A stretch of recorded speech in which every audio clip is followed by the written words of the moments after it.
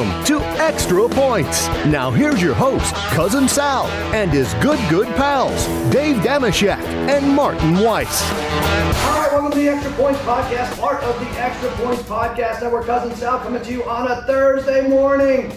Not only this 2 weeks from kickoff. It's not just any Thursday. What would they call that, Check? The pen? I call it an anticlimactic statement by you, or a pre-climactic. I don't even know what. I'm not trying to work blue either way. Yeah. You're skipping past a major game played 1 week from today. In fact, two big games played with relevant national college football. What? The Penguins preseason game? Backyard brawl counts. That's a ranked team. The Pitt Panthers are playing. Two USC QBs. Tangling on the other side of football America. We're 1 week away from Pitt and West Virginia. So that's college football, friend. That's a big deal. I know. We made it. What impact is Pitt versus West Virginia going to have on the national college football landscape in December? Okay, well, listen. If we're going down that path, what game matters besides any that doesn't involve Alabama? Well, what games matter besides the ones that Alabama, Ohio State, and Clemson are playing? By the way, let me just say, this is the first time we're in the same room in, I don't know, a month, 2 months? I don't know what it is. We kind of said, hey, it's summer, do it from home, and already yelling at each other. It's great, from arm's length and spaghetti, adjusting the volume furiously. We are back, fellas. I got you, spaghetti. What are you doing? I'm helping him trying to produce the podcast. He's over here scratching all over the place. Sal can't even introduce it. Babyface O'Sullivan's over there. Go ahead, We got Shaq, we got Mark. Listen, I'm excited, but I shouldn't be too happy. Not a good day for Cowboys fans. We learned last night, Tyron Smith, 8-time Pro Bowl offensive lineman, out several months. Could be a few months, probably the year. Let's face it. He has an avulsion fracture. It's the same hamstring that kept him out in 2020. That O-line's already in trouble. They lose La'el Collins. They lost Connor Williams to Miami. They're gonna rotate Terrence Steele and Josh Ball. I'm trying to be positive. Oh, don't worry. We're gonna focus on and review and preview the NFC, the entire NFC in a minute. Go ahead. Well, I was supposed to, don't worry, because you guys did draft Tyler Smith in the first round, who only held more than any other offensive lineman in college. We got another Ty Smith. This one's so actually, when it happened at first, I thought it was Tyler Smith tore his hamstring, which is like a weird injury for an offensive lineman to get in the first place. Yeah. But it was like it went from a non-significant leg injury to, oh no, he tore his hamstring, he's done for the season probably. And at this point, I think you have to wonder if Tyron Smith was going to play football again. Well, he missed 6 games last year. I'm trying to be positive about it because he did miss almost half the season last year, and he missed obviously the whole season. Their 6-10 year 2 years ago. But Shaq is someone roots for a team with offensive line issues. This sucks. This sucks more than people want to admit. Right? Well, first of all, we talked about it a couple of weeks ago that the assumption that people continue to live off of is like, oh, the Dallas Cowboys have the best offensive line in the league, as though the last 3 years didn't exist. I hear you, but it does raise, at the time of this recording, at least a fascinating philosophical fan question for you, lover of alleged America's team, Cousin Sal. If you had the power to do it, you have Jair's ear, are you counseling him to go and get future Hall of Famer Jason Peters? Oh, Peters. Yeah, do you want a long-time Higgle? Well, Eric Fisher's another possibility. Yeah. I'm locked in on Fisher. I'm reading about his whereabouts and where he's going to drop off dry cleaning and stuff like that. I imagine he'll be signed. I'd love to do it without Peters if we could. I know it's less of a thing though now. NFC East teams trading with each other. Remember the Cowboys traded with the Eagles in the draft just to screw the Giants. The Giants screw. There's still that job, but there are. I don't know. It seems friendlier than normal. Well, also, Jason Peters isn't going to solve your problems. Yeah. He's great if he's out there, but he's not going to be out. He gets hurt every year as well. At this, he's just old. Yeah. Well, and Tyron Smith was 31. He's on the downside. I'm trying to convince myself this isn't as big a deal when it is a tremendous deal. And we'll get rid of just injury all through the last night. We heard also with Chet Holmgren, right? Number 2 overall pick in the NBA draft. Out for the year. Shaq, would you rather have a Liz Frank injury or an avulsion injury like Tyron Smith? I think these are names of the new Pittsburgh. Yeah, avulsion sounds way worse, but we still have to get to the bottom of this vixen, this chick, this Liz Frank. What happened to her in high school or college that she has such an axe to grind with football players. She keeps taking them down one after the this other. is a basketball player. She's she's worse than what's her name in The Natural. You know, exacting revenge on all the highlights. She just keeps taking out pro athletes. Speaking of The Natural, I was taking a sharp left turn, but since the last time that we've seen each other, we did what's your favorite jersey that you would have? Right, yeah. So I actually have you all's favorite jersey. What? I bought it the day after we did it, but here's yours from The Natural, no? What? Are you giving us gifts? I'm giving you. You went to the store and got the? I mean, Well, I did. This is crap. It's past. You know, This is I'm a nice left I turn. ordered it off the internet. what in hell? I figured since I got Kenny Powers. Well, how much is damage I owe you now? definitely worth $3, but I figured since you guys didn't come to my birthday party, I would bring you gifts. Can we forget? By the way, there's not much of a gift when you're getting me a medium. I mean, look at me for God's sakes. Well, at the time, I could have returned it, but I actually had two. I bought a medium and a large. You did? Well, because I also wanted the Kenny Powers one, so I figured whichever one didn't fit you, I would wear the You know other. what? This is incentive for me to lose mass, so I think I'll do it. Thank you, Martin. That's great. Holy hell. Happy birthday to Mark. us. Yeah. So there you go. All right. Well, Thanks, fella. I don't know how much a Chet Holmgren jersey is, but by the way, PointsBet already paying off Oklahoma City under 25.5. Which is wild. That's wild to me. Like I can't imagine. Why would they do that? Just publicity, I think. I don't know how many thousands that ends up being. That's fair. How many people bought that ticket anyway? But he's out for the year. That's a bummer. What do we think? I mean, he didn't even get to Anthony Davis status. Like we didn't even see him collapse on the court. He's just out. I mean, I don't want to like take a victory lap or anything like that, but it's, you know, he goes against NBA competition and then literally in the first minute. What is it, these Pan Am games? I was wondering when someone would get hurt. Well, I mean, guys are going to play basketball in the summertime. So if a guy like getting hurt and losing his season at this moment, like I don't have a problem with the idea that he was playing in the pro. No, you can't. It's just this is the first time that he's played against guys in the NBA that we've seen. Mm-hmm. Like, and you know, it took how long for him to get hurt? I'm not trying to say that, you know, but he's 7 feet tall. He got a foot injury. That's gonna stick with you for a long time, especially as you try to put on weight. Rough, bad. Foot, knee, anything above for those big guys. Sam Bowie, right. Yeah. Well, there are any number of examples of that. I'm not saying you're saying this, Marty, but the reaction is like, told you this was going to happen. Like, you can't draft a tall guy. Like, well, I don't know if you heard, you kind of need tall guys in pro basketball to succeed. So take your jersey back, Mark. He's shitting on your theory here. This is sad. Well, I'll try not to actively take. I mean, anybody who listens to Lemon Pepper Parlay or me anywhere would have known that if only somebody could predict that Chet Holmgren wasn't going to hold up. All right. But I don't want to. This is not the moment in time I'm trying to take my victory lap. I want to do that 3 years from now when Chet Holmgren is doing something else with his life, and I can go back and point at everybody who was like, "But you told me he was Kevin Durant." Part of your victory lap could have been betting under 25.5 wins for the Thunder. It would have already been a winner. But also, glass half full. You look at Kevin Durant and you think like, well, there is a place for a string bean in today's NBA. Because otherwise, I would buy exactly that logic. Like, the game has now moved past Langsley cases, whose glands stretch him out accidentally to 7'3", and therefore you drop them into the league. Those guys used to have a place, but very rarely do they in the 21st century, except for Kevin Durant. So I kind of get but I'm with you ultimately. I counseled against taking Chester Holmgren myself. It's to me, when people say that Kevin Durant can do it, it's like saying that Tom Brady's paving the way for 46-year-old quarterbacks. I hear you. It's like, nah, Tom Brady is one of one, or like, you know what I'm saying? He is the one of one. That's all. Kevin Durant is the top 12, 15 NBA player of all time. Mm-hmm. Like, no wonder. He can hang. Yeah. All right. I'm done with basketball for a little bit. Me too. We're good. Let's go football. 2 weeks from tonight, kickoff. What is it? Rams, Bills. I heard, I'm not supposed to know this, but I know the Bills are favored on the road now.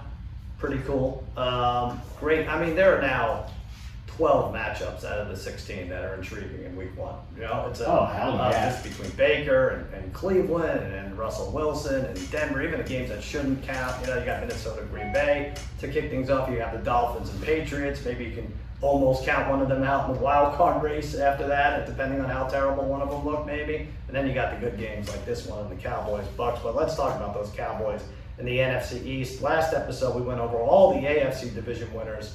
I'm not taking. Can I give you, as you jump in on those? I just a couple that I've picked up since we had our conversation that I've landed on. First of all, in the AFC North, the exact division order that you can bet, I find appealing here. Ravens 1, Bungles 2, Steelers 3, Browns 4, pays out at plus 1,200 if you get that. Pretty good. That's nice, right? And then what is the? That's There are some divisions, I hate to say it, yours might be one of them, where the top two are vastly better. The difference between, for instance, we're going to get to one with the NFC North. So I think Packers, Vikings, however you have it, I think the second place team is 3 games better than the third place team. So you could do that exactly in the 1-2. So if you want to do Bengals, Ravens, Bengals, I think you get a plus number. I think you get a plus number for the one I just mentioned.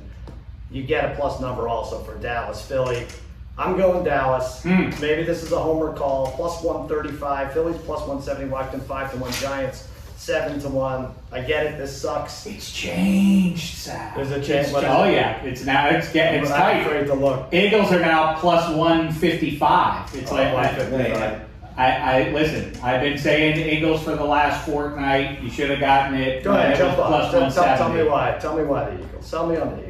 Well, they're loaded up as they typically are, but especially so this year on both sides of the line of scrimmage. And now we're just coming off of talking about Tyron Smith and the the receding Dallas Cowboys offensive line. This is no time to Jordan Davis. If he is, I don't care about what happens in the month of August. They got all the Georgia rookie. But if that Moose joins Fletcher Cox and company and is anything close to periodically dominant, they're going to destroy Washington and Dallas at the line of scrimmage. And then they have a really deep offensive line too. I don't claim to be an expert about it, but those who are, our pal Jeff Schwartz among them, they love that Eagles line stuff. That's the reason. They're at Detroit, then home against Minnesota. That's a Monday night game. Then at Washington, home against Jacksonville. Though they could have a 2-game lead on Dallas, who has a tougher road to begin with back-to-back division winners with Tampa and Cincinnati, and at the Giants, home for Washington, whatever. So you might be looking at 4-0 versus 2-2, and people are going to freak out like they did when Trump was winning election night. But let all the votes come in, and I think the Cowboys are going to be there. Look, the Ty Smith thing is terrible. The offensive line they're gonna have to figure that out. Are they worse on paper than they were last year? Sure. Amari Cooper's gone. That seems like a steal now for a 5th rounder. Now that we saw how much the landscape for wide receivers has changed. But CD Lamb's going to have to be the number 1 guy. I have hopes that Gallup's going to come back earlier than he would. We don't expect as much out of Zeke anymore. It's nice to know that, okay, this guy is going to be around 850 yards if he doesn't get hurt. They got the 1-2 thing with Pollard going. I still think they're the better offense. And more than anything, I'm just not a believer in Jalen Hurts. I don't believe in my coach. For sure, McCarthy could lose the Cowboys a couple games. I don't believe in Sirianni either. And Jalen Hurts is like, it's great. You could surround him with the best mashed potatoes and the best mac and cheese in the world, but it's still fried rabbit shit as the entree. Is that bad? I'm sorry. You did all of that, but you didn't mention the quarterback once, Dak Prescott.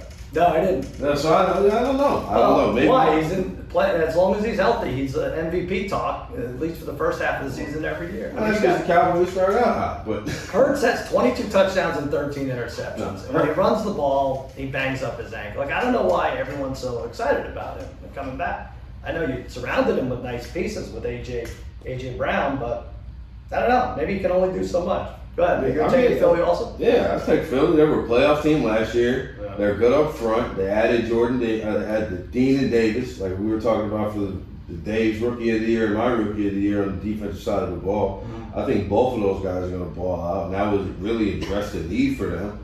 And then I think you add A.J. Brown to that offense, it's going to allow Devontae Smith to start to go further outside and get out of the middle of the field. The Eagles didn't really throw the ball to the middle of the field last year. That's what A.J. Brown does. Like, he's going to take those tunnel screens, those little bubble screens, those little slants, crosses, all of that, and just turn third downs into first downs. I see, and if you look at the Eagles, the way they started out last year, they didn't start out that great, but got better as the season progressed. I don't know about Nick Sirianni as a head coach, but I think he's a pretty damn good play caller, like when it comes down to it. And I think they'll be able to scheme around what Jalen Hurts can't do. And also, too, everybody loves him on that team. That's the other thing. Like, I get that he's not the guy, but like I didn't think that Baker Mayfield was going to be the guy in Cleveland either. When Odell Beckham Jr. demands a trade or gets whatever released or whatever the details were, that was the thing I told them. Like, where are all the people defending Baker Mayfield, right? And it's like, well, you don't have no one's even talking about Jalen Hurts. And everybody comes out talking about this is our guy. Coach got a shirt on, and A.J. Brown's wearing a hat going into training camp. They all love him. So yeah, that's a good part of it. I mean, you don't want to hate your quarterback, but he's got to step it up. I don't know. I just think it's a different category between Prescott and Hurts. And it's a massive difference, and it's everything about the ongoing conversation that I love to point to all the time, which is the quarterback on his rookie deal and how you can flesh out the rest of the roster versus a superstar quarterback, and that really. To me, I don't think the Commies or Giants are realistic players to win the division. So it's really, you're betting on Dak and a couple other, as it should be forever in Dallas. It should be all about the stars. They are always a top-heavy team, you know. Yeah, just go, if this was an NBA matchup, right. You had it like, all right, I still like what the Cowboys offer in their backfield over the Eagles. I still like CeeDee Lamb over, CeeDee Lamb and Gallup when he's healthy over A.J. Brown and Smith. It's at least a push, and I like Prescott. And you have a top three, a guy who would appear to be a top, literally, it's not hyperbole, a top 3, top 5 defender in the NFL in Micah Parsons. Sure, of course. Going into year 2. And by the way, they better dominate defensively because all of a sudden the Cowboys feel like, boy, the Eagles should be able to outscore him. You didn't even mention Dallas Goedert, too, as another pass catcher there. They're loaded up in the backfield. They've got thunder and lightning at wide receiver between Devontae Smith and A.J. Brown. The Commies are interesting. I think they've got to pull the trigger and go away from Carson Wentz. Everybody knows he ain't got the balls for it, right? You know, we know it at this point. What are we doing? We're going to move on from that. I have them coming in last. So so this is one of these divisions. I think there's 2 tiers, right? It's the top 2, and then so I think you probably can make the case for every division except the North. I like with Cincinnati and Baltimore at top. In the AFC, it's tough with AFC East because, like I said, week 1 we'll learn more about Patriots, Dolphins. South, it's very likely it's Tennessee and Indianapolis, right? And then the West is a mess, in a good way. Like, it really could be 4-1. Anyway, I mean, you have the Chiefs in 4th place, which is, I want to yell at you for it, but it's not. But I have them at 9-8. So this thing that it's great. Harry is texting me, by the way, like, why Sal getting on me? Why Sal getting on? I said, Lee, he's on me too. He said, I felt the same way. I'm against your Chargers, but I still have them making the playoffs. I just don't think anyone's running away with that division. I kind of feel this way too. I have the Cowboys at 10 wins. I have the Eagles at 9. I think and sure it could go the other 2. So to your point, with the top 2, any order, Dallas and Philly, 1st or 2nd, is plus 110. Pretty good. I like Spaghetti's Giants. Spaghetti, give us. I have them at 8 wins. I think the coaching, the culture has changed. I think it's good, and I'm banking on healthy Saquon this year and the receivers to get their shit together. Yeah, I mean, it's kind of like what I said the other day on Against All Odds, but I think they're in the 7-9 win range. 8 wins I'm okay with. Their schedule is just so easy, especially the middle part of the season, the tough part of the grind, where 5 of the first 6 at home. Yeah, that too. So you have a bunch of, the Seahawks and the Texans and the Jaguars. You have a bunch of easy teams. They have a bye in a great spot in the season, pretty much right in the middle of the season. So that's great there. Luckily they avoided some major injuries to Kayvon Thibodeau, so I love the edge rushers. Wing Martindale, I believe there was a coach just talking about him on McAfee, and he's like, he came off the bus blitzing 9 guys. So it's going to put a lot of pressure on the DBs, but when it doesn't put pressure on the DBs, it will force maybe a turnover. It'll get sacks, which is what they need. They need to get the ball back. And I think when Saquon's not the focal point of the offense, he's going to thrive this year because the offensive line is just that much better with Evan Neal, with Feliciano, and the rest of the guards they got in the interior. And I think a Kafka, Dable offense is going to throw the ball a lot. They have good receiver depth. I mean, yes, Galladay hasn't lived up to the hype yet, and I know Sterling Shepard gets injured a lot, but they are back there healthy. Plus you have Tony, plus you have Wan'Dale Robinson, plus you have even Darius Slayton as like your 5th receiver. I'm not overly excited, but I think it's a step in the right direction. And I think this is the first time Giants fan can be excited with Theo Gettleman being gone because Joe Shane has a brain, and Brian Daboll's proved it. No longer, some special teams coach that's from the Belichick tree. So I think an 8 wins sounds about right. It's a tough leap of faith, though, as I'm looking at it. The team went 4-13 last year. You're asking them to double their wins. That's exactly right. You always have to look at that margin. Right. Like when people get over their skis about the Detroit Lions as a, for instance, like a playoff team, like that. You know how massive a jump that is in win total from last. That just doesn't happen like that. Even though teams go from last to first and all of that, you still don't make that big a jump. But those 8 of those 13 losses were by 7 points or fewer. It's like, all right, well, maybe they're just this loser team that can't get their shit together. Well, Wink Martindale, Spaghetti is right. Look at his history. Look at what he's done in Baltimore. The sack totals get spread all over, so don't get crazy about betting Ojulari or Thibodeau or whoever else in terms of that, because the blitzing creates sacks for everybody out there. But that front seven for the Giants is for real. I do think Saquon is the focal point of the offense, as a matter of fact, though, to go against what Spaghetti just said. I think he's, They prorated the Giants with Kafka and Dable. They're going to have like the 6th most passing attempts. It's just not a part of Dable's offense to run the ball a ton. The Bills didn't do it either. So I think when the pressure's off of him, I think he'll thrive more because he'll be a large part of the passing game too. That's what's great about Saquon is that he is an every down back. The NFL's in this trend of like, okay, this guy's a first down running back, and the third down guy who can either pass pro and kind of backfield and catch. Well, he can do all three. Oh, yeah. And in fantasy terms, especially in PPR leagues, I'm just talking about he's going to have the ball in his hands a lot, whether it's by handoff or swing pass. I just remember watching Jamal Adams as a Jet run down, push Saquon all the way into Daniel Jones' lap and force a fumble. And I just think, wow, it's been a long time since both of those guys were on the field doing anything at their highest level. Yeah. And what do we have him at 850? He and Zeke have the same rushing total, huh? 850 yards. Mark, do you have any thoughts on the bottom of this division? I don't like the Commanders. To me, it's like which defense shows up. And already, they got Chase Young. Chase Young's on the PUP, right? So he misses 4 games. Like that, if that 2020 defense shows up, of course they'll be competitive. But you ask me if Carson Wentz 8.5 wins. No. I think my biggest take is I had Sam Howell as the rookie quarterback to get the most wins. So that shows you how much I believe in Carson Wentz and Taylor Heineke. But my biggest, hottest NFC East take is I think that they're Philly and then Dallas and then but there's a gap between Philly and Dallas in my opinion. Between first and second. Yeah, I think that you have like they have one, and then maybe there's a sizable gap between 2, and then you have 3 A and B. I'll say this: we figured this out against all odds yesterday, and I know a lot of it is a product of scheduling. But the NFC East is supposed to, if you go by expected wins, is supposed to be better than the NFC West. If you add up the over/under wins, it's 36-34. In fact, it might be like top 2 or 3. Maybe the AFC North, and obviously the AFC West is higher. But just in terms of, isn't it weird that everyone's expecting them to 7 or 8 games? I think the difference at the end of the season might be a 2-game difference between Philly and Dallas. Well, they play on Christmas and they play a Sunday night game, so. I like the Eagles to get to at least 11 wins, as a matter of fact. Wow. All right. So those are all right. You 2 against me. That's fine. I'll live with that. By the way, Sam Howell, 21 years old, 37 college starts. Maybe take a look. That's a good deal, I think. We talked to scouts pre-draft who were all about Sam Howell. They said it was a bad, you could see it coming. In fact, a year ago, that he had lost the runners and his pass catcher, and people are still weirdly hip on UNC, and you could see like this probably is not going to be a good year for Sam Howell and that team. But nevertheless, he was up there among the names. Oh yes, everyone will be desperate to get Sam Howell in the draft, and went in the 2nd round. He still may be the best of the group. Yeah. Let's hope not, though. Ken Pickett all the way. There you right go. to 180, Ken Pickett.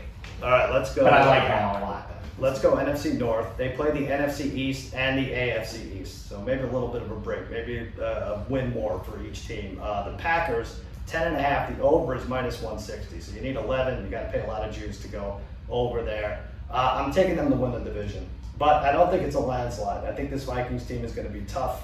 I think Zadarius Smith, that's a big in division trade-off there. No, it wasn't a trade, but so I think both linebacking cores are going to be super solid. I like the Packers. Like before even talking about Aaron Rodgers, I really love this defense. I like what they do. Amos and Savage are good safeties. Smith, Devondre Campbell. They draft Quay Walker. Sean Gary's a blue chipper. So on that side of the ball, they're great. The biggest move might have been, we were talking about this yesterday, Devontae Adams obviously shipped off to the Raiders. Maybe it's a good trade getting Rich Bisaccia for a special teams coach. Because that special teams was freaking awful last year. Not just against the 49ers in the playoffs, but go back to their previous games. That could be just the fix that they need. I didn't realize to take the next step. Isn't that a good trade? Raider Rich was coaching the special teams. Yeah, they brought him right back in. So they lost Nathaniel Hackett. He goes to Denver. So I don't know. I still have the Packers winning this with 12 wins, but the Vikings getting a playoff spot with 10 wins. Shaq, how do you see it? I did my best to try and conjure a path for the Vikings to get past the Packers. I failed in doing that. The Packers should be a 12-win team.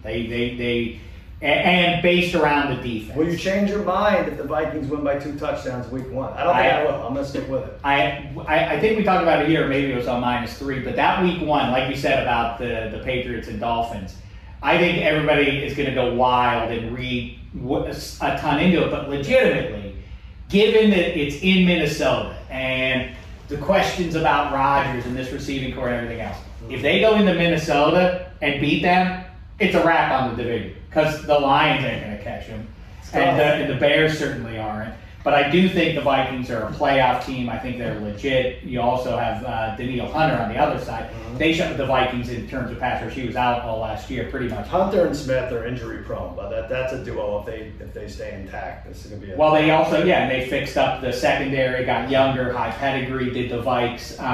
The Lions stuff I don't buy. The point is, as you said, the defense for the Packers is the strength, even though you have the reigning MVP. Right.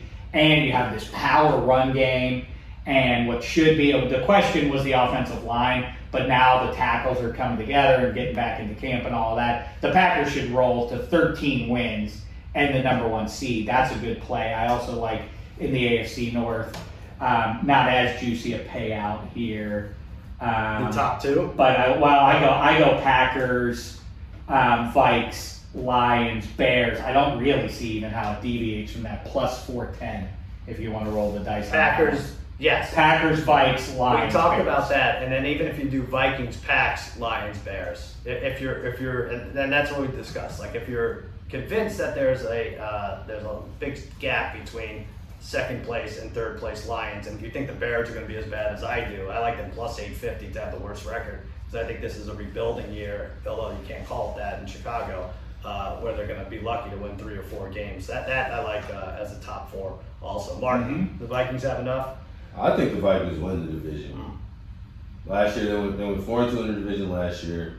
And I like having a Kevin O'Connell move from the Rams to the Vikings with the idea that now Justin Jefferson is going to be moved all around. And I mean, if you think about it, it's kind of fascinating because the Packers did this with Devontae Adams when they had him. The Rams do it with Cooper Kupp now, and now the Vikings, now that Devontae Adams out of the division, are going to do it likely with Justin Jefferson.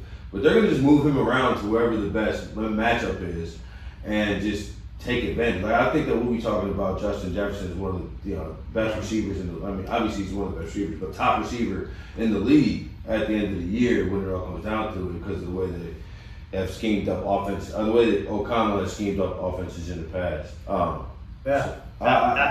Look, it all depends on staying healthy, right? Dalvin Cook has to stay healthy, and all these defenders we talked about, Czech, stay healthy. Spaghetti, you talked about with Jen Piacenti, even Adam Thielen, even though he's like 31 years old. When he plays, he'll have like 10 touchdowns in 12 games, right? So I like his over total in touchdowns. Yeah, especially if Jefferson's able to run free. You brought up Kevin O'Connell and how he fixed up Cooper Kupp, and that's what they're hoping for. I mean, they turned the guy who was a 3rd-round pick into like the Super Bowl MVP, right? So I mean, Justin Jefferson already was that guy, right? So he was the reason they could trade Stephon Diggs. Trade Stephon Diggs? What? Oh, it's because you had him. Right. But I'm a little concerned about Green Bay's offense. Defensively, I think they'll be fine, but I just feel like we've seen in years past when Aaron Rodgers didn't necessarily like what was going on, that he will change the play. He will do whatever he wants to do on the football field. And in order to Green Bay, I think, to have the best version of their offensive self, they need to be able to run the ball. And they're going to have to run the ball more. I think they need to really lean on those 2 guys. back there, And they will. But They should be able to grind teams up all there. right, now. so I just, what happens when they run the ball first down to 2nd and 8? They're running again 2nd down, now it's 3rd and 6. Well, wait a minute. I hadn't thought about this. I'm saying, and that happens 3 consecutive drives, and now Aaron Rodgers is pissed off. Like, is that how? I just don't see how I that's just think going. like I've been burned by the how is Aaron Rodgers going to pull it off thing a number of times. Back carry, like what offensive lineman has to be out for him to remember when they went into. I think this is where the season kind of changed for Arizona. They were 10-2. It was a Thursday night game. Green Bay went in there and just beat the shit out of them. You know, it's like because nothing really matters ultimately if they have a lineman out or if he's unfamiliar with a receiver. He makes these guys very good, and I think as long as he has even a little time, he figures it out. That's why he's elite. And there's like 3 or 4 elite quarterbacks and not 10 or 12. Like people would want you to believe. So. You don't need to speculate on it either about what's going to happen. Look at the majority of Rodgers' career, although I guess Davante Adams just kind of makes it kind of before Adams and then with Adams. But, who was Rodgers' go-to guy pre-Davante Adams? It was a gaggle of fine but not Hall of Fame level receivers in James Jones, Donald Driver, Jordy Nelson, and beyond. Jordy Nelson was his favorite. Right. He won the Super Bowl and put up the best numbers of his career in some ways, at least pre-Davante Adams. So I'm not concerned at all that he doesn't have the number one. It's the single most overrated thing that you must have in the NFL. It's a clear-cut dominant number one receiver. There's no evidence in the 21st century that that's how you win Super Bowls, is having that guy. And don't forget, Robert Tonyan's back. He had a monster season, right? We have 13 touchdowns the year before, something like that, Spaghetti. I know he only had 2 and 18 receptions, but he was injured, but he was a favorite target of. So I think if you take those two and keep doing this, it's minus 130 that in any order, Vikings, Packers. I do like the Lions a little bit. If I have to go over or under at 6.5, I'll go over. No way. By the way, Mark, I'm gonna floor both you guys here, and I mentioned this on Against the Odds. Only 4 teams over the past 13 years of Hard Knocks have gone under their season win total. So we're always like, oh, this is a loser team that everybody's latching onto. They're making a bigger deal out of. And in fact, only 2 finished with a worse record than they had the preceding. What was the cutoff? You said only 5 13 years. 13 years. Yeah, and that includes the year where they had 2. Well, I was about to say, both of those teams were good. The Chargers and the Rams. All right, well. They ended up being good that year. Yeah. So, but went over their win total. So, I'm enjoying Hard Knocks. I love the, but by the way, I love a juggler. I think jugglers should come back. I thought that was a lousy reaction at first when Pimpleton was juggling. The thing I found fascinating, he said, you have to, essentially, he's like, you got to let me get warmed up. Don't do me after I do it 3 times. Exactly. He's like, once I get it, and then I thought it was hilarious how in the game, actually, or was it game or the joint practice, he had to drop 3 passes, and then he started catching Can we manipulate footage, guys? You know that thing where the players just go nuts, whether it's singing Billie Jean or juggling and they go nuts? Can we manipulate it so that Martin is just making a peanut butter and jelly sandwich or something, and then just open it up? That's how they react to everything. Yeah. We won a preseason game. Who gives a crap? Will you guys keep your eye on the prize? I gotta tell you though, people have asked me if you had to give up music or sports, which would it be? And I immediately say music. But the music helps so much because it's a meaningless, like you say, preseason game. It's the last play. They're going for a 2-point conversion, and the music builds that drum, right? It's like, holy shit, I really don't care about this, and I already forgot the result. So, wow. No, you already know the result. Yeah, it's still exciting. Right. So, what else do I want to say? Stanley lost his voice. That was hilarious during the game. During that joint practice, and I just the Lions are going to be the worst team in the NFC. That's crazy. They're cutting this up.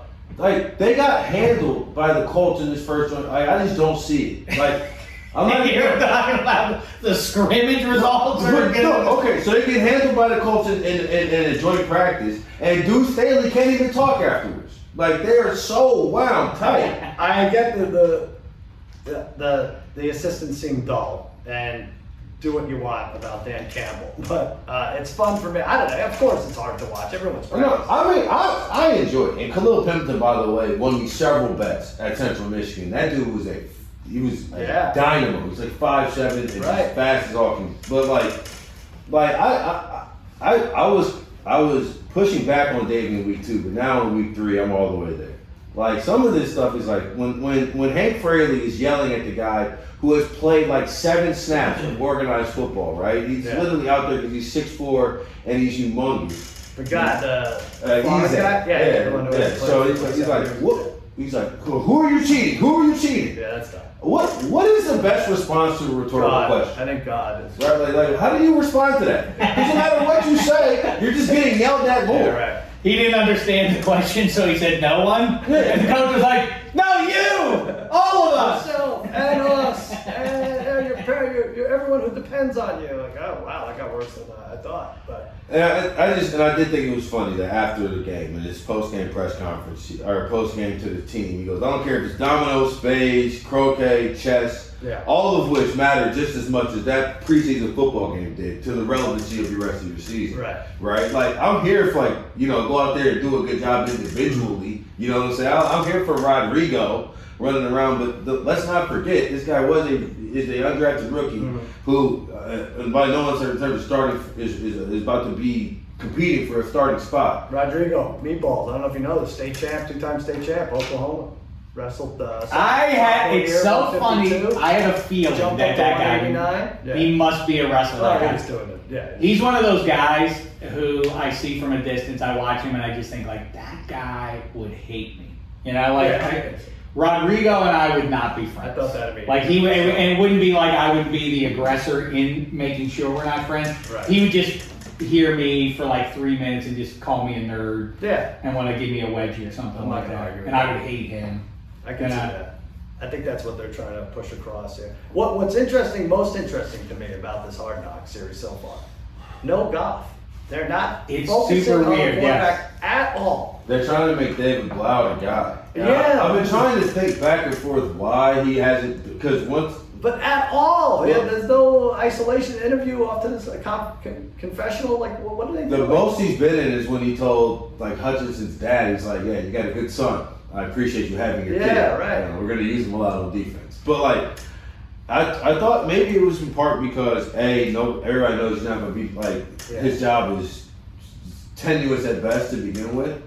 And he just they just talked him up as the Rams centerpiece of the football offense. Like, if you go back and look at some of the way that Lee Schreiber was talking about these guys, it's like they're the huge parts of the team.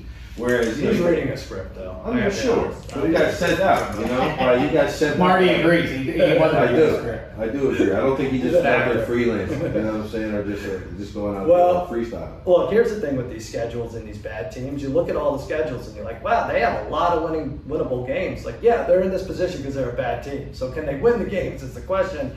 And 7 of their starting week 10, 7 of the 8 games are against non-playoff teams from 2021. I do think they win their winnable games, and I'll go over at 7-10. The Bears, on the other hand, last place, 3-14. Like I said, plus 850 if you want them to have the worst record. It's exactly my bet. Worst record in the league, 2-15. Yeah. I think they're good. The thing that they share with the Texans, who are probably in better shape moving forward in terms of some pedigree guys on the roster, is how much can you invest in them? Like, I think Davis Mills, you're sleeping. Both teams are in a be good or better by 2023 mode, right? Which means, even if you like the Bears, Robert Quinn's good. Yeah, Robert Quinn may well get traded. 15 years ago, there weren't such things as in-season trades or trades on the eve of the season. They now do exist in the NFL, so you should assume that if you hey, Texans might be all right. Well, Laramie Tunsil's likely to get traded, or there's a decent chance he will. So I would counsel you to bet the under on both those teams that have no incentive to win games in 2022. This is, and I feel bad for Justin Fields. He's taking a lot of shit, and I don't know if he'll mature at the rate that they want him to, but he's got, I think, the worst ranked offensive line in the year, this year. His wide receivers, it doesn't get worse than this. Mooney, N'Keal Harry was second on the depth chart. He's out 8 weeks now. Pringle from the Chiefs, and there's Velus Jones, the Tennessee receiver, who's 25 years old. They just drafted him. It's terrible. And then you got Montgomery, who is a grinder, but sub 4.0 2 of the last 3 years. It's because of this offensive line. I don't see how they score a lot. I think it's going to be rough for them Martin, you like them more than like 5 wins? Or? No, I don't like them more than 5 wins. I think that if you bet the NFC North straight out, like if you bet it like Green Bay, Vikings, Detroit, Chicago, in week 16 or week 15, 14, you're going to be sitting there sick because the Lions and the Bears are going to be tied with the same record. They're going to be playing each other because they both have 3 wins or 4 wins or whatever, and they'll be having to play each other to determine who ends up winning the bet that you placed 12 weeks ago. Well, I'll say this. The Lions, and this worked out for them last week, or didn't work out because they weren't looking to win. But they end at Green Bay, and Green Bay, there could be one of those scenarios where they don't need to win and sit everybody. It is. That's exactly what I'm looking at in the Week 18 games. They're largely walkovers in your brain. You're like, oh, wow. Because I've done all the records for every team. And then in Week 18, you're like, well, obviously, good team's going to beat bad team. But, like, don't ignore the fact that they're likely in good shape and therefore playing their backup QB. Let's go ahead. I was gonna say, the Bears stink, but I think that Justin Fields can figure. I'm not saying that he's gonna figure it out to the point of the playoff team, but I believe in his talent. I think he's good. I like him a lot, but they did him no favors going into this year. Awful surroundings. Yes, really bad. All right, let's take a break and then we'll do the NFC South.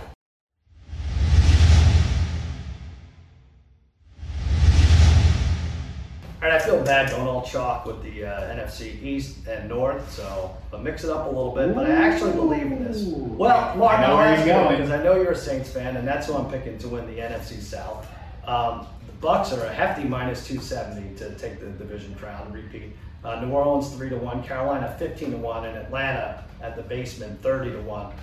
Who had a better offseason or a worse offseason as it is, New Orleans or Tampa? You could say, they extend Jameis. It's looking good. They're getting Michael Thomas back, right? And now he's injured a little bit. Good news with Alvin Kamara. He's not going to be suspended this year. I would have liked to have heard a little more about Chris Olave right now at this point, that he's making great strides in training camp.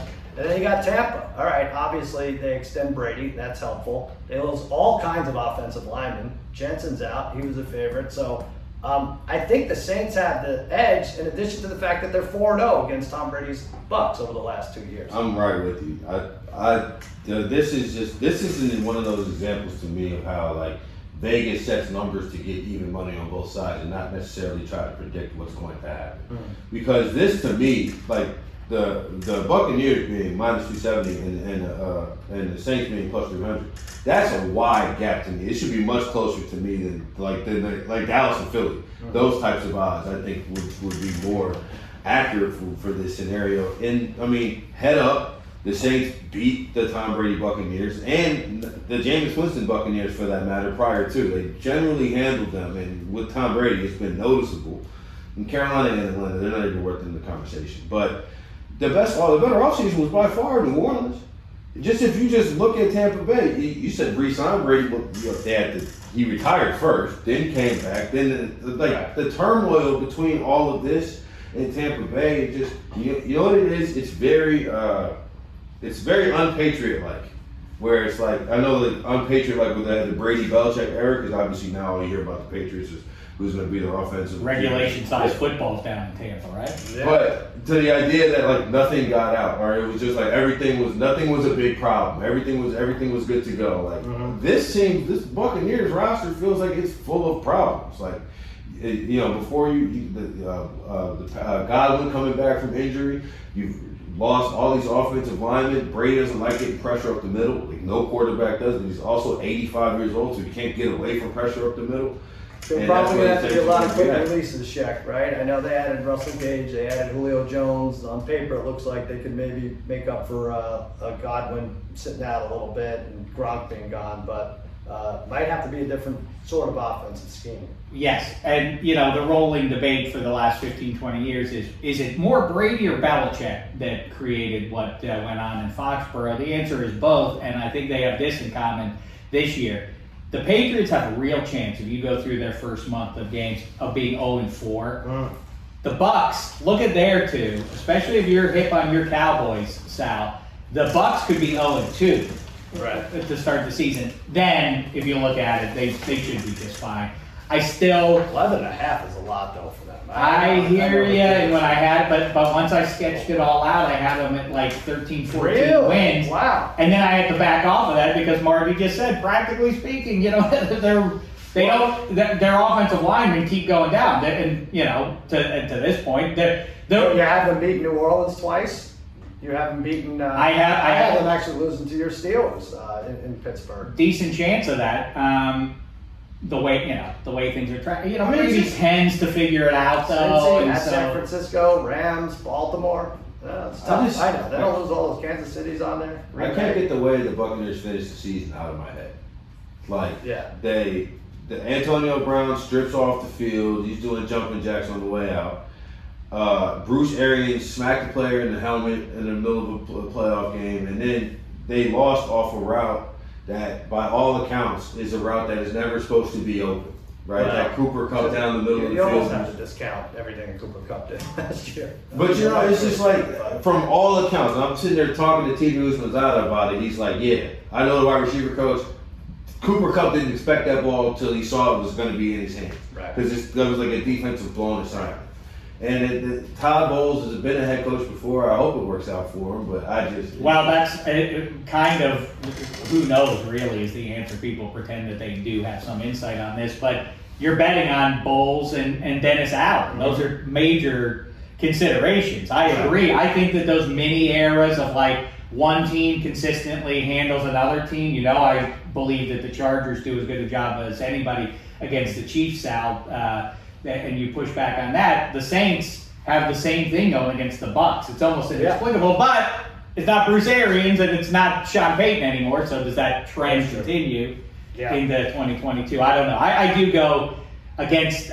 I get all the concerns, but ultimately you have to be some sort of crazy cynic at this point to bet against Brady. Of course. So I'll go Brady and company 1, the Saints 2, and I don't share the sentiment that a lot of people have, and there's reason to be down on Matt Rule given some of his decision making. I think the Panthers have a nice, borderline nice roster. I think Baker Mayfield is a big upgrade from Darnold last year.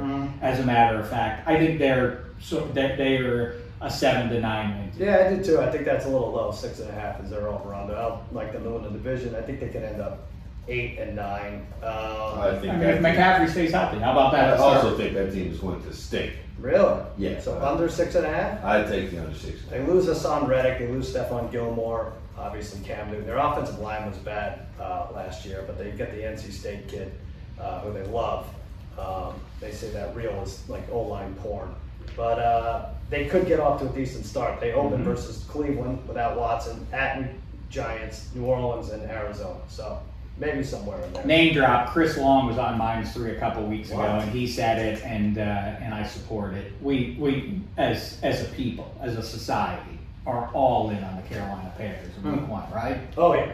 Oh yeah. And I think you have to put your money where your soul is too, right? We gotta wager. I would have been more all in if it was Baker against Watson, right? But it's not.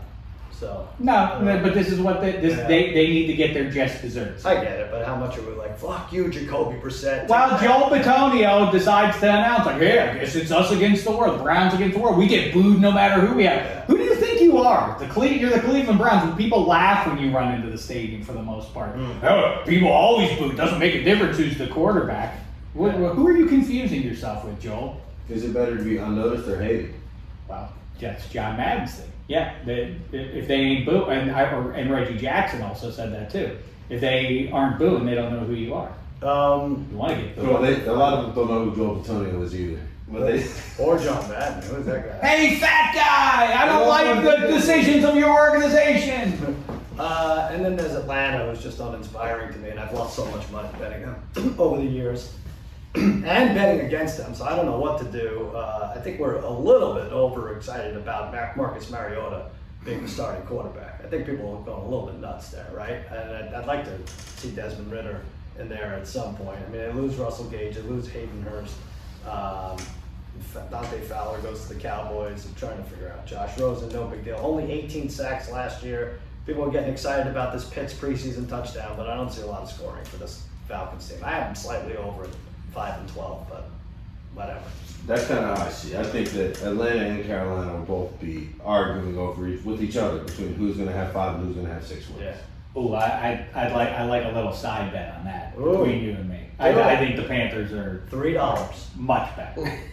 I'll go up as much as $6 US. I don't know, Dave. You strike me as somebody who you don't show up to your commitments. Whoa! What the hell that's supposed to mean? It took forever to Because I didn't show up to your I did. party. I just have to especially invite you to my birthday party, and then you don't even tell me you're not going to make it. So I don't know. That was bad form by me. I realized. You still owe me $3. I realized the other day I never RSVP'd that I wasn't coming. I thought it was assumed. So I'm sorry. I didn't clarify that I wasn't. See, I should have just assumed. I don't know. I got lost in the watch. I thought it was at 10 p.m. on Saturday night.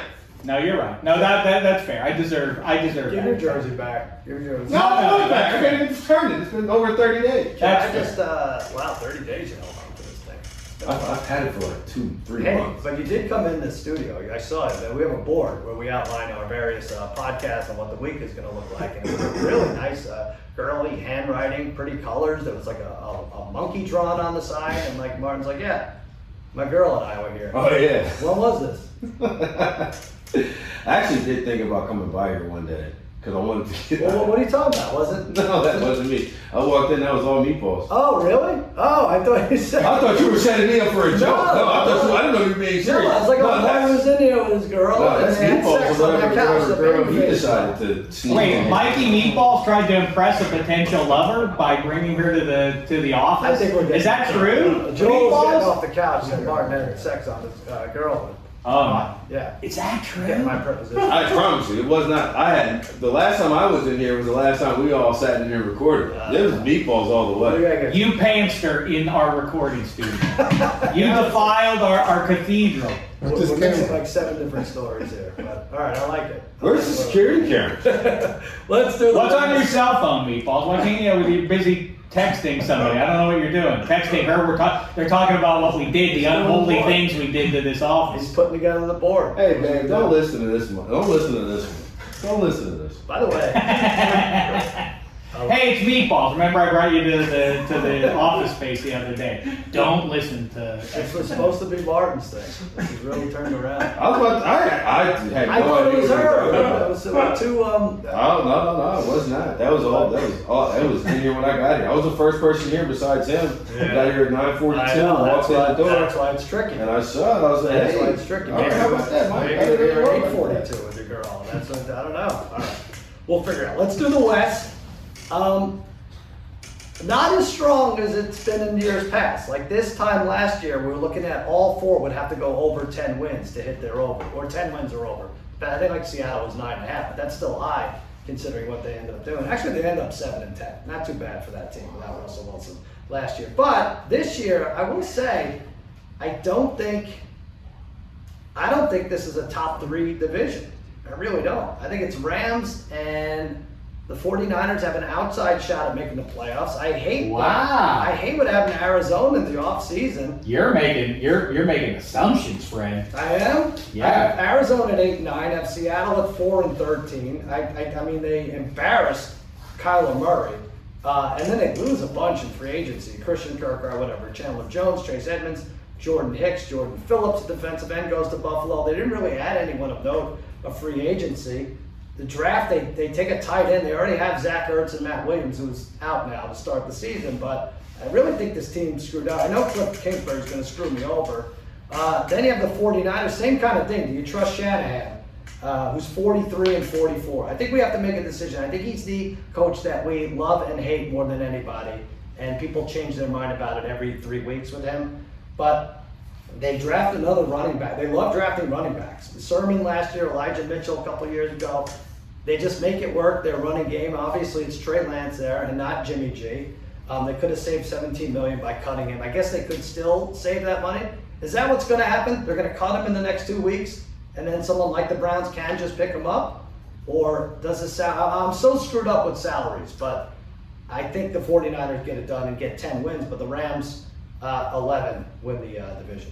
I'm not sure who it benefits if they cut cut Jimmy G, this close to the season. They saved something for cutting him, something substantial. They saved some money, but if you're looking at like as an NFL franchise looking at the bottom line, I don't think those savings matter as they do to our personal checking accounts in the same way. It makes sense to have Jimmy G, who was 1 to 3 plays away from getting to a second Super Bowl in 3 years. It's not a bad thing to have him on the roster. Maybe they want to do him a solid, and they want to get something back for him, but I don't know if a 5th round pick is valuable enough for them. But either way, the math where it keeps falling apart is like, I don't know if Trey Lance is the real deal, say the cynics out there, and maybe they're right. But Kyle Shanahan consistently, whether it's Matt Ryan or Jimmy G, gets the best out of those guys. So why wouldn't that also be true for Trey Lance, unless he is just an absolute bust of a guy? Unless he's terrible. And by the way, as long as he can turn around and hand off and make a couple of special plays a game with his legs, that could be enough to win the division with a defense that should be mighty. The Rams should regress. They are thin. They're top heavy. They have some nice players, obviously.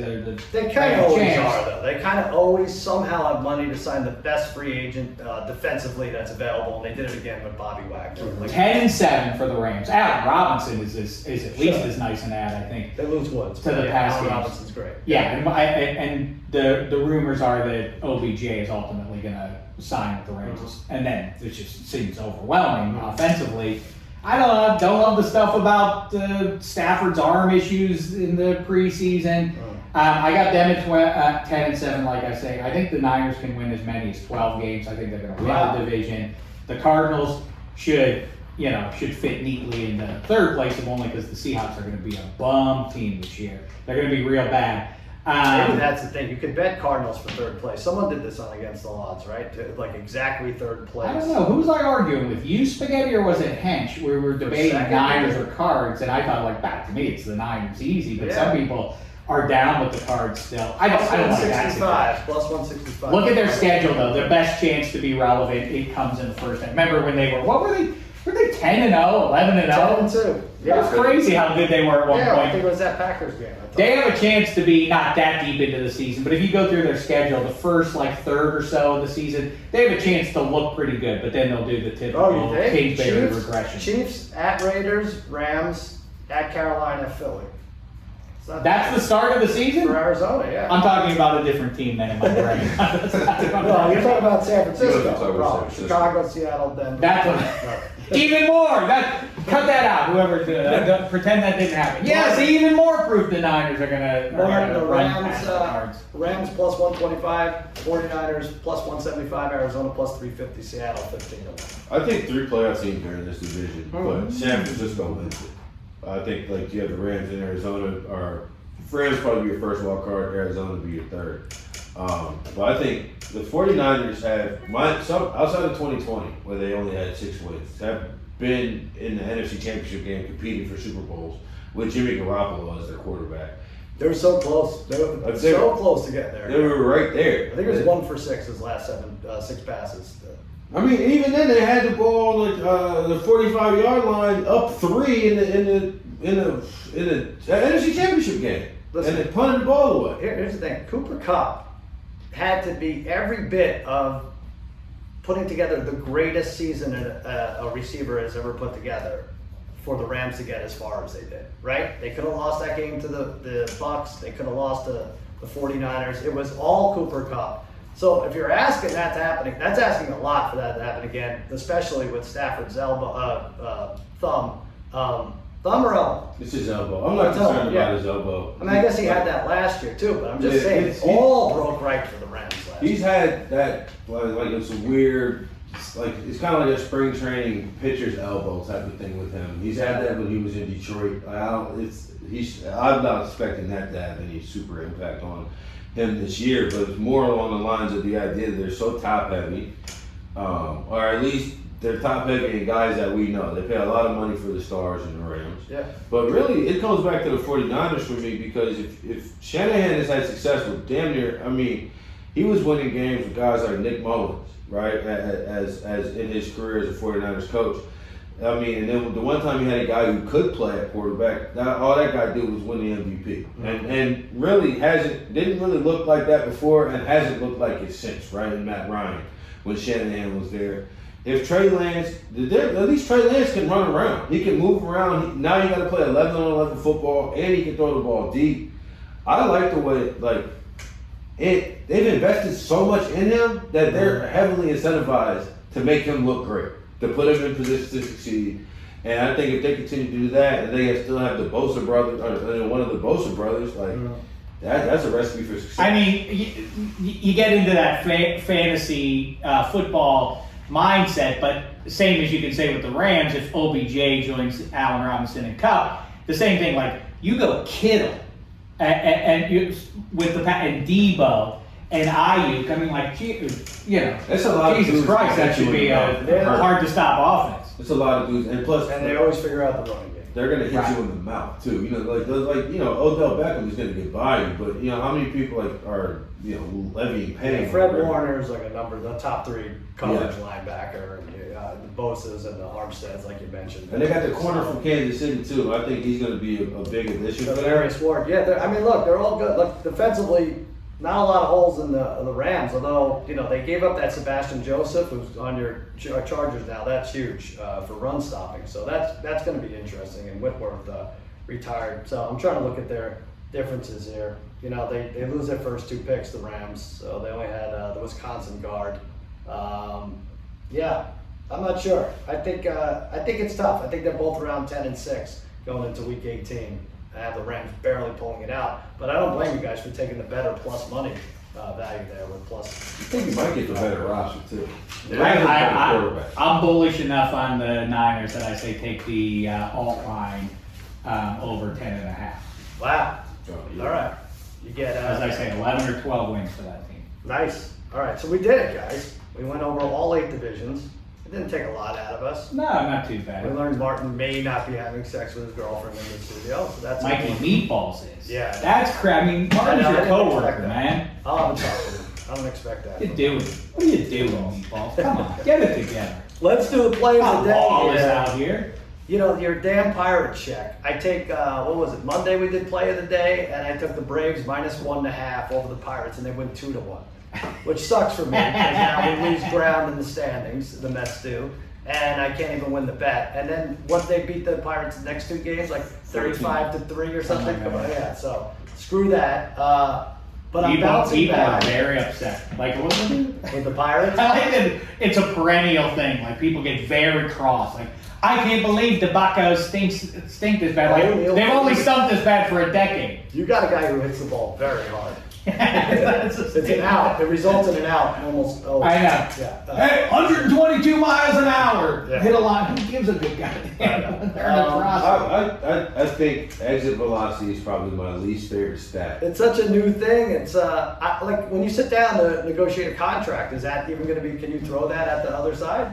Well, it's just like I think it's notable, but not noteworthy. Like, okay, cool, yeah, he hit the ball really hard, but it ended up being a single. Yeah. Like if you told me he hit the ball 600 feet, now I got a different story. If it took 5 minutes for the ball to get 600 feet, now we got an even bigger story. Right. You hit that slow. Yeah. But I think it's much more about the distance, in my opinion. I agree. That next gen stats stuff, like, hey, he achieved a speed of 19.8 miles per hour when he broke free of the second. Like, but does the distance even matter aside from being cool? Like, if you negotiate a contract, is a 350-foot home run is less important than a 520? I can't imagine it does, but I know we're have to do the play of the day. It's my last annoying, stupid stat. Because we're going to see it. It's going to proliferate on televisions on Mondays and Thursdays and Sundays as the season comes up. But when they put up that stupid win probability with like 6 minutes left in the fourth quarter. I know you don't like that. It drives me insane. Because it's just taking a snapshot of the game at any moment in time. Like, it has no bearing on what's actually going to happen. Place with live odds, right? Oh my God, I can't take that. The obvious stats, like hey, the team that scores first in any sport, like one besides basketball, like a team that scores first in the NHL playoffs, that team, it's only a 60-minute game. That team's in the lead. Of course, it would make sense that they would win more often than lose. But the easy pivot is to make it practical and see what are the live lines. How can I actually profit off of that? Baseball's already started. Yeah, they did that.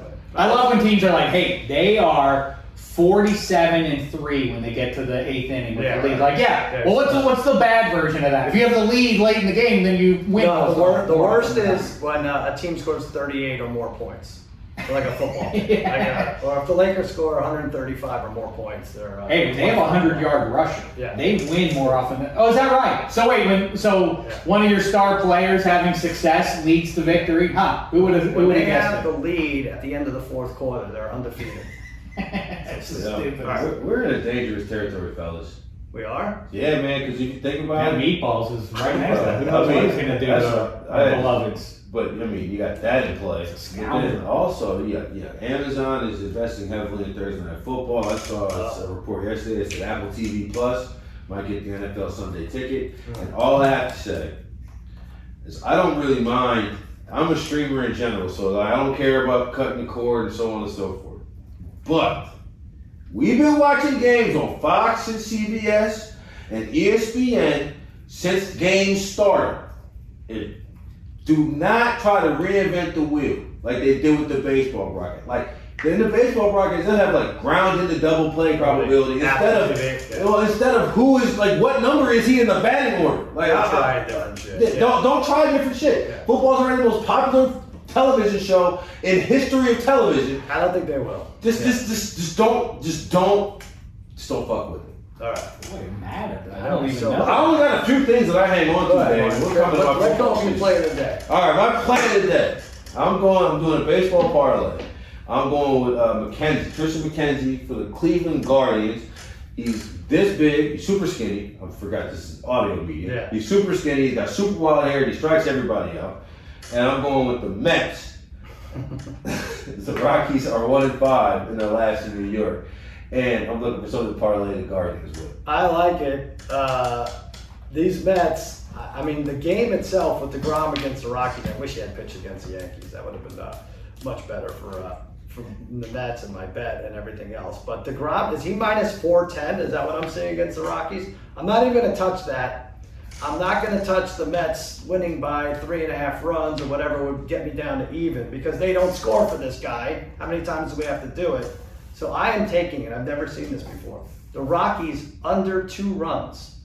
2 runs! That's what they're expecting. That's unadjusted. That's minus 106. Rockies under 2 runs. The Mets win 4-1, 4-0 lead for DeGrom. He exits in the 7th. Lugo gives up a run in the 8th. They win 4-1. I like them 2-1 because that's being optimistic to give the Metropolitans even 2. Yeah, that's true. With DeGrom throwing. I'm going to go back to the first Super Bowl. They're playing each other on Thursday night. The Chiefs, the Packers. Give me the Packers. Laying 1.5. Mm-hmm. I'm bummed, kinda, because last time we kibbutz, I said Jets. What was it? They also were laying they were plus against 1.5. Atlanta. I think whatever it was. I said, unless you're a Mike White lover, why would you possibly bet on a team that doesn't? The backup QB isn't even playing the game. Comeback, yeah. But I think it's ultimately good because same thing as in the Masters, you don't want to win the par 3 because then it rules you out. So I don't want to be undefeated in the preseason because then that might doom my. So you're going Packers.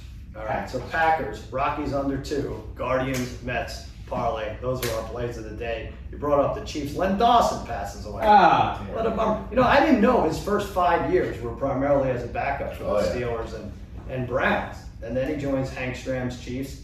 7-time All-Pro, 239 touchdown passes, which is that's outstanding considering they didn't throw the ball back then. He had 237, I think, with the Chiefs, and Mahomes is still chasing that. Isn't that weird? I don't think he gets it this year, even. It is funny as you try to make sense of the AFL. You will, when you see those inflated numbers, you're like, how did that happen in that era?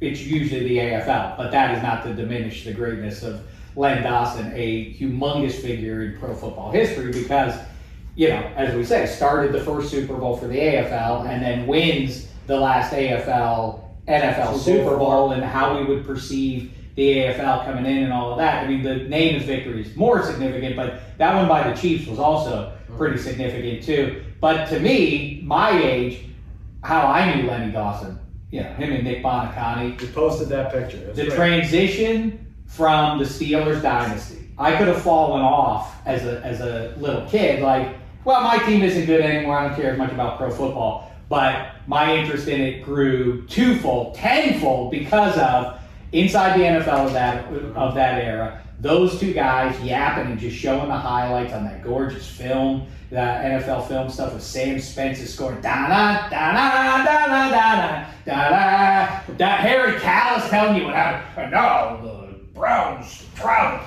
to Cincinnati for an important AFC Central game next week. Oh, that's just the best stuff. Nick Bonacani, Len Dawson. I wonder if they did like that, like for basketball highlights in the 60s and 70s, if basketball would be. How did they know it only worked for football? I just wonder if that spiraling ball in slow-mo, like coming all the way down into landing into Reggie Rucker's hands or whatever. Harry Callis telling you about it. I don't know if basketball, I think it was established early on, the Globetrotters whistling music was conducive to basketball highlights. Like, this is great, this is fun. I don't know if we could pivot to the classical music. So anyway, Len Dawson, Super 70s posted a funny picture of Len Dawson smoking at halftime of the Super Bowl. I guess it was Super Bowl 4, the one they beat the Vikings. Back when No, that's Super Bowl 1. Is it the first one? Yes. Oh, really? So he's smoking. You think he was done with the cigarettes by 4? He had kicked the lung dart. He did a heater to get his head together after a rugged first half. The captain of the Riverboat Casino asked, "What is the most iconic smoking picture in sports? Is it the Len Dawson halftime of the Super Bowl picture, even odds? Michael Jordan's cigar after the 3-peat, 3-1 odds? Dave Parker, the Cobra in the dugout. I know you're a fan of this one. Check 8-1. John Daly on the links. Could be any of 100 that we've seen, 20-1, or the field, even odds. Take it away, Shaq. Well, I don't want to get into a long wind up here, but shout out to Arnie Palmer, burning nails as he's walking the 18th fairway of Masters, about to claim another victory. That's an awesome sight. Jimmy Leland burning nails. Did Marshawn Lynch light a joint off of a blunt, but yeah. A blunt. I don't know if he actually lit, but it was attempted, and he confirmed that he did try to light a blunt out of the Al Davis torch. I don't think Ricky Williams ever did it out on the sidelines, but that would have been quite a sight. But yes, it is, of course, the Cobra, Dave Parker, burning a hand rolled. And so too is Grant Jackson right behind him. Important picture. I think he started Game 7. Really?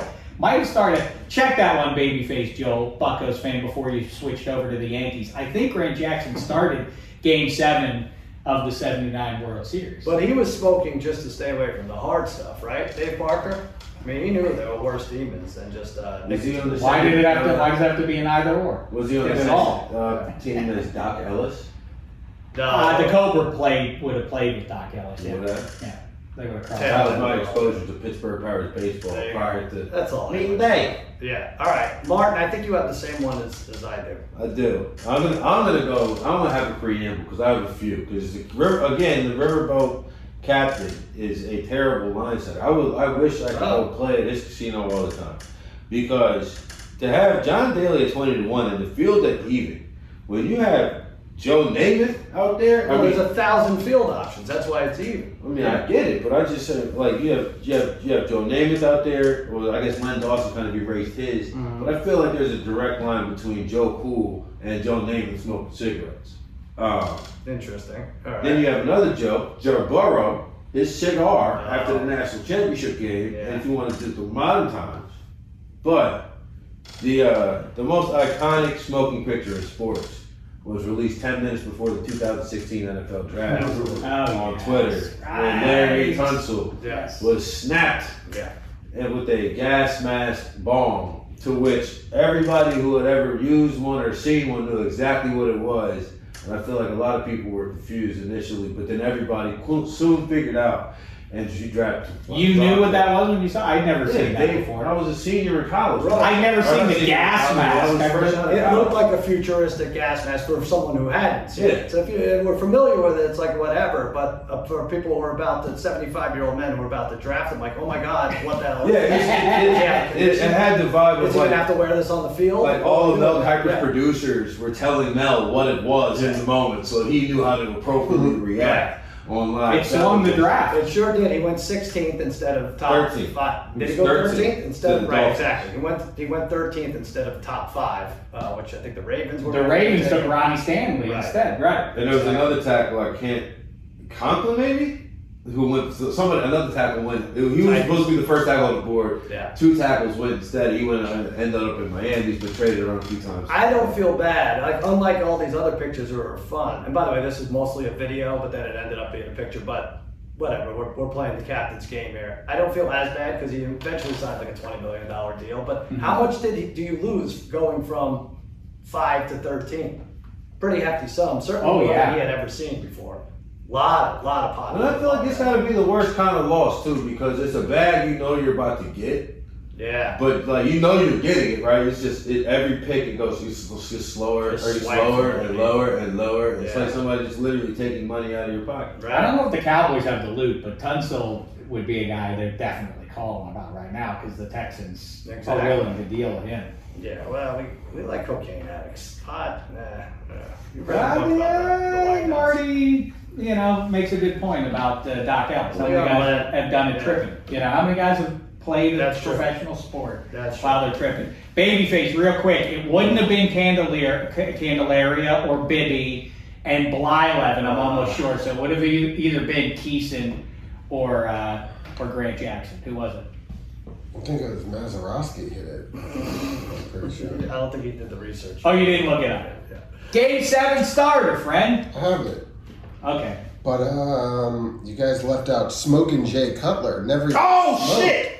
What do you mean? Smoking Jay Cutler. Jay Cutler doesn't smoke. You're absolutely right. I completely forgot about it.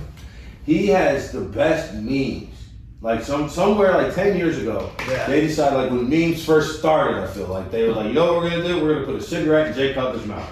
And if you Google Smoking Jay Cutler, they have pictures of him smoking, and it looks the realest that it ever like. It looks like he's actually smoking cigarettes, and it's hilarious. Well, that's fun. Smoking Jay Cutler, Listen, you're right. I want to sign off before glad you're Damashek here, confirms who the Game 7 pitcher was. I don't want you to do that, though. That's exactly what I don't want you to do. Kevin Hedge, check it out. Damashek Thursday. It'll be fun. That's coming up.